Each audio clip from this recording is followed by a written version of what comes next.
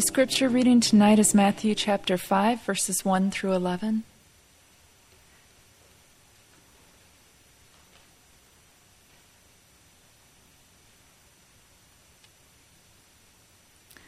Seeing the crowds, he went up on the mountain, and when he sat down, his disciples came to him. And he opened his mouth and taught them, saying, "Blessed are the poor in spirit, for theirs is the kingdom of heaven. Blessed are those who mourn, for they shall be comforted. Blessed are the meek, for they shall inherit the earth. Blessed are those who hunger and thirst for righteousness, for they shall be satisfied. Blessed are the merciful, for they shall receive mercy. Blessed are the pure in heart, for they shall see God. Blessed are the peacemakers, for they shall be called sons of God. Blessed are those who are persecuted for righteousness' sake, for theirs is the kingdom of heaven. Blessed are you when others revile you and persecute you, and utter all kinds of evil against you falsely on my account." This is the word of the Lord.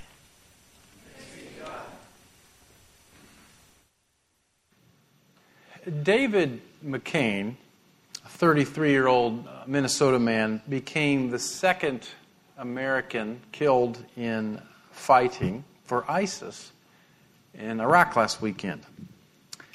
ISIS, as we know, the Islamic State in Iraq and Syria, has as its goal the establishment of a caliphate or a kingdom under Islamic law that the aim of which is to ultimately expand across the entire world. A PBS report says that as many as 2,500 Europeans and Americans have left their homes, left their countries, traveled to Syria to join ISIS. And when recruits join ISIS, they embrace quite joyfully a very different value system than the one that is found in the West. They rather freely surrender their freedoms for what they describe as the joy of participating in the establishment of this new kingdom. They're often willing to be martyrs for their faith, typically suicide bombers. ISIS puts new recruits into training camps and shows them how to be terrorists, rooting the vision in some teachings from the Quran. And if you look at these things on the media and what people are saying about it, one of the things that shocks us is how on earth can people change so dramatically? How can they leave behind a normal life and so quickly become murderers and people who are very aggressively devoted to a cause that seems to be totally counter to everything that they believed in the past? And I think the reason for this is because they are embracing a different kingdom. They are embracing a different reign, a different rule, a different master, a different leader. And when you come under the rule of a different leader, you begin to be shaped by that leader's vision and values. Well, 2,000 years ago, about 400 or 500 years south of where ISIS is today, Jesus began proclaiming a very different kingdom with very different goals, but he began by recruiting followers. And shortly after he recruited those followers, he put together a training camp. It was a wandering 3-year training camp where he prepared these followers to be citizens of this new kingdom, disciples of this new kingdom, soldiers in this new kingdom. And he didn't leave behind any YouTube videos, but he left behind the Sermon on the Mount. And the Sermon on the Mount is a training manual for new recruits in the kingdom of God. The sermon records what men and women look like when they allow their behavior to be shaped by the reign of God. And the sermon begins with 8 statements that describe qualities of men and women who have come under the influence of God's rule. And Jesus calls these people blessed The Latin word is beatus, which is where we get the phrase beatitudes. The Greek word is makarios. And the Greeks used it in a very different way. They called their gods makarios. They called their gods blessed. Why? Because a god was beyond life and suffering and death. And so they would say, blessed are the gods because they have so much power and so many resources and are so immortal, they don't suffer. Later, if you study the history of the word, the Greeks would call a very wealthy man or a very prominent donor or a great athlete as blessed. So for the Greeks, to be blessed was to have incredible resources, to be above the fray, to have done tremendous things in the world. And Jesus chooses this word in the opening words of His sermon and turns it on its head.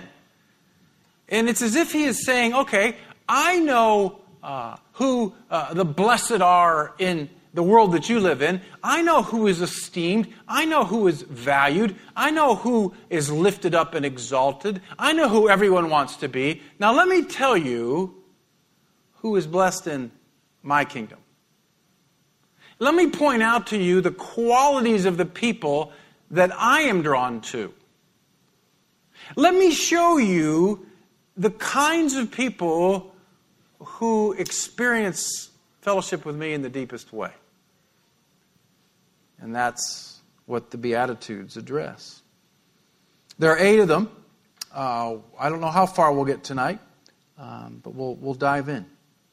The first one, blessed are the poor in spirit, for theirs is the kingdom of heaven. The word for poor refers to physical poor in this case, people without resources. When Matthew adds the phrase in spirit, he is talking about spiritual resources. Blessed are the people who desperately feel their need for God. Blessed are the people who feel their spiritual failure. Blessed are the people that realize that they cannot do anything for God on their own. Theirs is the kingdom of heaven. Now, in our fellows class on Friday, we're in the fall, we teach a course on the narrative of Scripture. And so we were looking at the story of Adam and Eve's rebellion. And in Genesis 2 and 3, we're trying to come up with a definition of sin. And I drew that picture that we often use of the house with a basement. And if we can have that slide up again. And one of the things that we have often said is that the Christian is like a house with a basement with a first floor and then down beneath a hidden room. And when it comes to thinking about sin, sometimes Christians define sin on the first floor, and we leave it at that. In other words, sin is doing or not doing certain behaviors, or feeling or not feeling certain emotions. And so if you just look at sin that way, sin is not looking at pornography. Sin is not being generous. Sin is saying an angry word.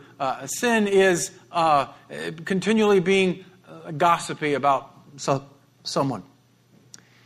Now, the problem with the first floor definition of sin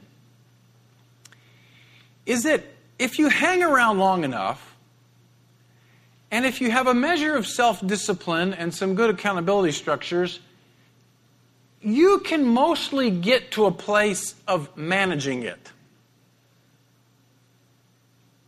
And you don't really need to be poor in spirit to teach yourself to not say mean things. You don't really need to be desperate for God to get off the internet. You can figure out a way to do that. So what happens if we define sin a little more deeply? And why am I going here? Because I think this is the thrust of the whole sermon. Is that Jesus is redefining sin and righteousness in a deeper way.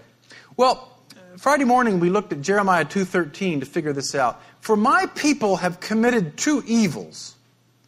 They have forsaken me, the fountain of living waters, and hewed out cisterns for themselves, broken cisterns that can hold no water. Now, a cistern is a well. Living water is fresh water.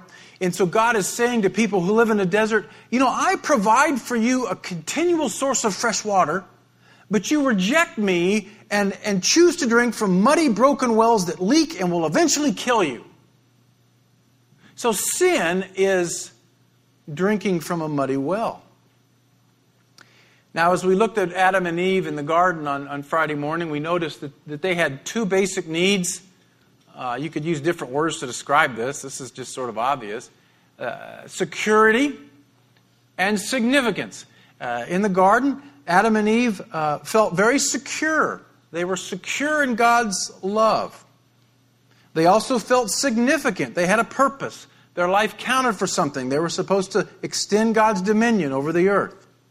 But as soon as sin happens, all of this changes. After the fall, Adam and Eve are not secure in God's love. After the fall, Adam and Eve don't feel significant. And the first thing that they do is make fig leaves.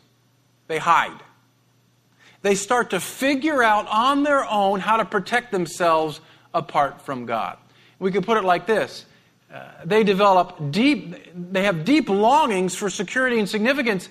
They develop wrong strategies for fulfilling those longings. They start to look at muddy wells to find life. And so we start to find our security in, say, other people. We start to find significance in what we can achieve. In a basement understanding of sin, we look deeper and we look at the idolatry of our own hearts. We look at why I want to look at the internet.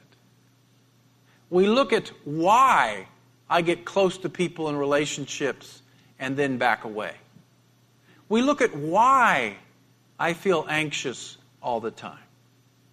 We look at why I am so angry. And as you go down the steps into the basement, and you realize that it's not just I'm angry, but it's I'm an idolater. And I've made a goal out of something I never should have made a goal out of. And you've blocked my goal. This goal was going to give me life. This goal was my God. This goal was my idol. And you're in the way of my idol. You're keeping me from finding life. And so I'm depressed. Well, now I'm entering my sinfulness in a whole new way. And I don't know about you, but I've been doing this game a long time. I can manage the first floor pretty well. But if you push me into my basement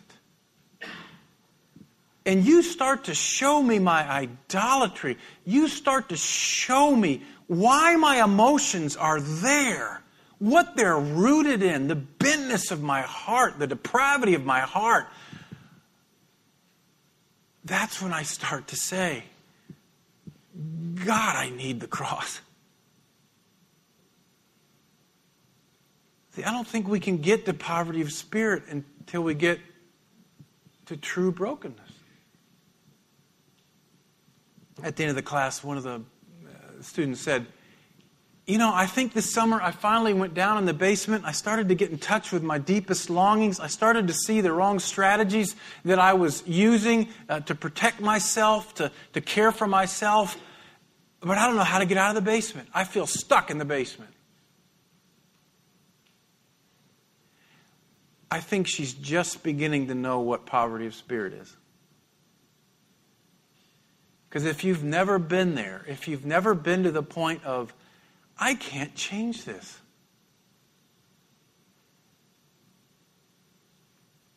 I don't think you know poverty of spirit.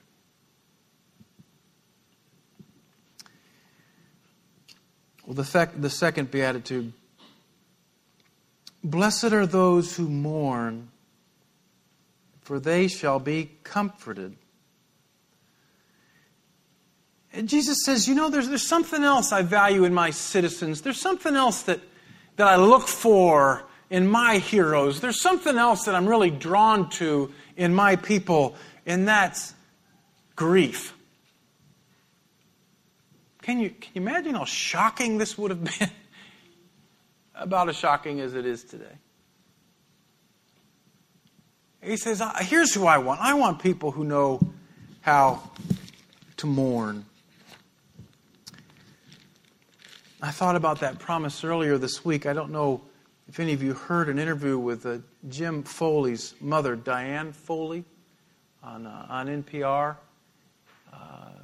He, of course, was the journalist who was murdered last month. And I actually don't mean this in the wrong way, but I have been persuaded to try to learn how to Twitter. So I've got a Twitter account now, and I really do. Scary thought. It's at Doug Bannister. That's real creative. And I posted the interview. So if you'd like to watch it, it's one of the most profound interviews I've ever heard. And Diane is a devout Roman Catholic, and she was the embodiment of grace. She was on for 8 minutes, and the reporter, trying to do what reporters do, kept pushing her, and she would just deflect everything and say how much she appreciated the Danish reporter that was in captivity with her son, who memorized a letter from her son and brought it to them. When the reporter said, "Aren't you mad because the government didn't bail him out?" she just deflected it, turned it around. At the end of the interview, she said, "God bless you." I thought, this woman was just beheaded, her son was just beheaded on videotape. I've never in my life heard an interview like that. And I think what she was tasting was the comfort of the kingdom. Blessed are you, Diane Foley, because Jesus will comfort those who mourn. Now, we can mourn about lots of things.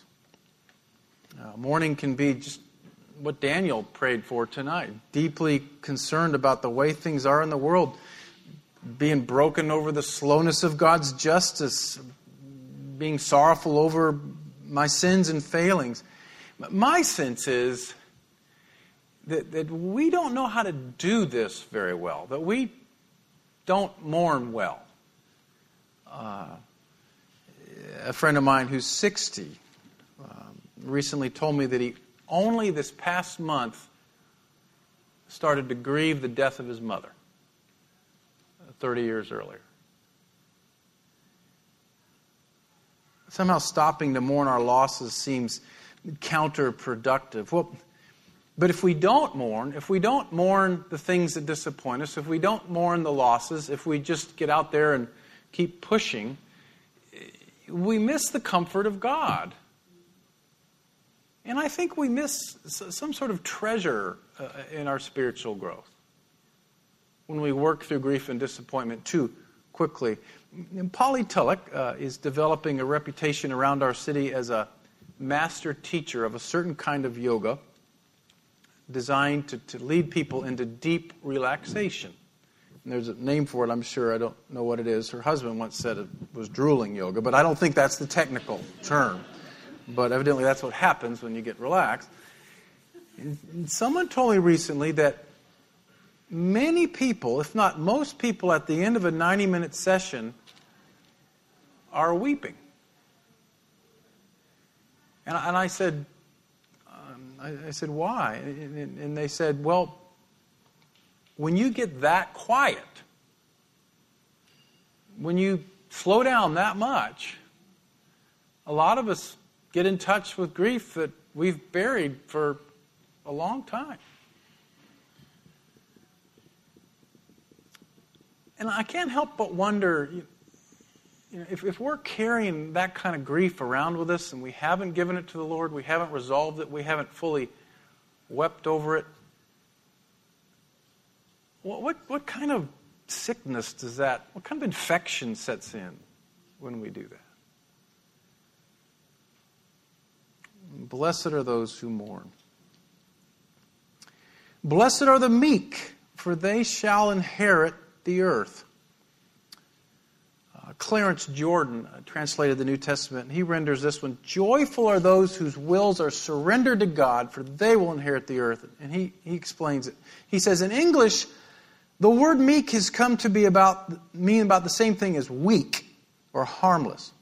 It's thought that a meek person is something of a doormat upon which everyone wipes his feet, a timid soul who lives in mortal fear of offending his fellow creatures. But nothing could be more foreign to the biblical use of the word. It's used in particular to describe two persons, Moses, Numbers 12, and Jesus, Matthew 11. One of them defied the might of Egypt, and the other couldn't be cowed by a powerful Roman official. Both of them seemed absolutely fearless in the face of men and completely surrendered to the will of God. Meek people won't listen to any man, no matter what his power or influence, who tries to make them compromise or disobey their master's voice. They surrender their wills to God so completely that God's will becomes their will, and they become God's workhorses on earth. James Foley, I believe, is an example of a meek person. And the more I read about his story this week, the more I came to believe that. As you probably know, he was held hostage in Libya for 44 days in 2001. And later he wrote in his Marquette alumni magazine that during that captivity and in between torture, he would say the rosary with a fellow hostage, Claire Gillis. He said that helped him get through the captivity. And he wrote, Claire and I prayed together out loud. It felt energizing to speak our weaknesses and hopes together, as if in a conversation with God, rather than silently and alone. And he did graduate work at the School of Journalism at Northwestern, and he spoke shortly after he got out of Libya about whether or not he would go back. And one of the things that he said was that he felt that he had a kind of calling to go into parts of the world like this and expose injustice and tell the story of suffering people. And so, I had not really known his story. I didn't realize that he had been in captivity for a month and a half, was home for a few months, and went right back. And it struck me that he was not dumb, and he knew exactly what he was doing. And he knew where it very well could end up.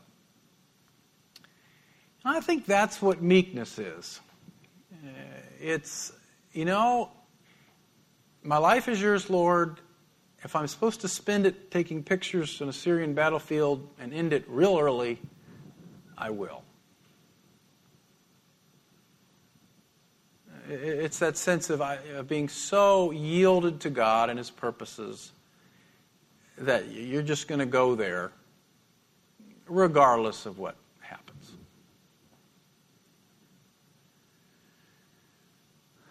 Well, the last one we'll look at tonight. Blessed are those who hunger and thirst for righteousness, for they shall be satisfied. And of the many explanations I read this week, I like this one the best. Those who hunger and thirst for righteousness are those who, because they long to see God's final triumph over evil and His kingdom fully established, long also to do what is right and just themselves. So I think the idea is that Jesus says, the people that I'm most drawn to, the people that I most celebrate, are the ones that are starving to do my will. That more than anything else, that they want to know me, they want to know my ways, and they want to live it out. And that reminds me again of going back to the idea of our deep longings and our wrong strategies. We do all have deep longings for security and significance. If God wants to meet those longings, He wants to make you secure. He wants to make you feel significant. That's what it means to hunger and thirst for righteousness. It's to hunger and thirst for a relationship with God in which we do know His love, we do know our purpose, and we go out and live it. But so often we settle for lesser things. We eat bad food. We hunger and thirst for God, but we satisfy it with all sorts of junk food. C.S. Lewis put it like this in this famous quote: "It would seem that our Lord finds our desires not too strong, but too weak. We are half-hearted creatures fooling about with drink and sex and ambition when infinite joy is offered us. Like an ignorant child who wants to go on making mud pies in a slum because he cannot imagine what is meant by the offer of a holiday at the sea. We are far too easily pleased."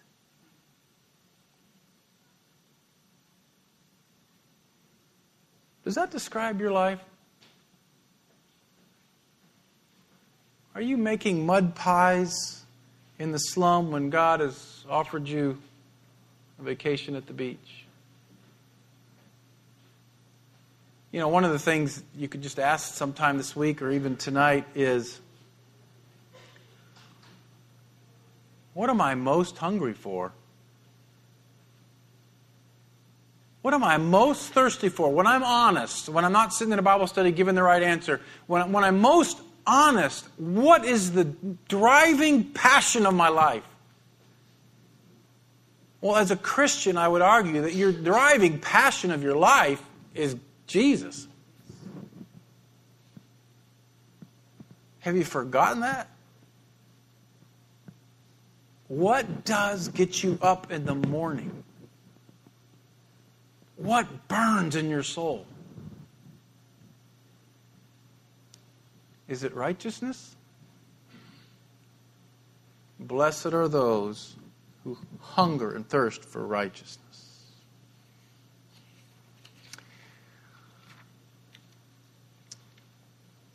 I probably spent a little too much time researching ISIS stuff this week. And one of the things that's quite disturbing is how savvy they've become in their use of social media.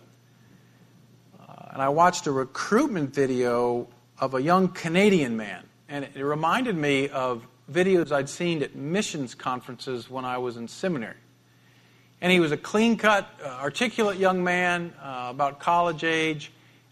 He had a headdress on. Arabic music was playing in the background. And he tells the camera, he says, "Look, I had a great life in Canada. I loved fishing. I loved my family. I had a decent job. But I wanted something more. I wanted a cause that I could die for." He said, "Why don't you join me? Why don't you come over? Because this is worth living for. This is worth dying for." And then the film shows a clip of him running across the battlefield, and then it goes dark, and the tagline is that he was martyred for the cause. And his face kind of haunts me, and I keep thinking, okay, thousands of young people like this all over the world are going to Syria to join ISIS.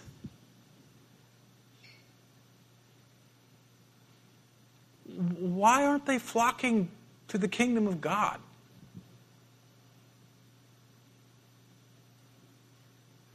And I do wonder, and I don't know the answer, but I do wonder if it's because we've rubbed off all the rough edges of his message to make it more user-friendly. We toned it down and smoothed it over and repackaged it so it nicely fits with Western secular values. And so really, essentially, what we have in the Southern American church is Western secular values plus a little Jesus. And I don't think that's that attractive.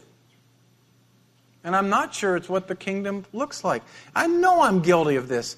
I initially was going to call this sermon Steps to Happiness. Seriously. And I was going to take 2 weeks to take each beatitude and look at it as a principle leading to true happiness. And there's a way you can get there and twist it around and all that. You could do that. But the reason why I was doing it is because I have ingrained in my mind, I don't know where from, but it's there, a desire that I must keep you listening, that I have to make it as user-friendly and practical as possible, that I need to hook you within the first 30 seconds, that I need to make it relevant or you won't come back. But this sermon it's not really about happiness. It's about the deep joy that comes from fully yielding your life to God. Diane Foster is not happy. But she knows the deep joy of the kingdom. So one of my prayers, and maybe you can pray this together, and as you talk about this with your people, we can work on this together. As I redid the sermon, I thought, I wonder what it would look like if we studied the Sermon on the Mount, and I worried less about packaging it right and making it relevant and practical. And what if we just sort of let it do its work in us? What would that be like? I'm increasingly coming to the conclusion that the gospel is never relevant.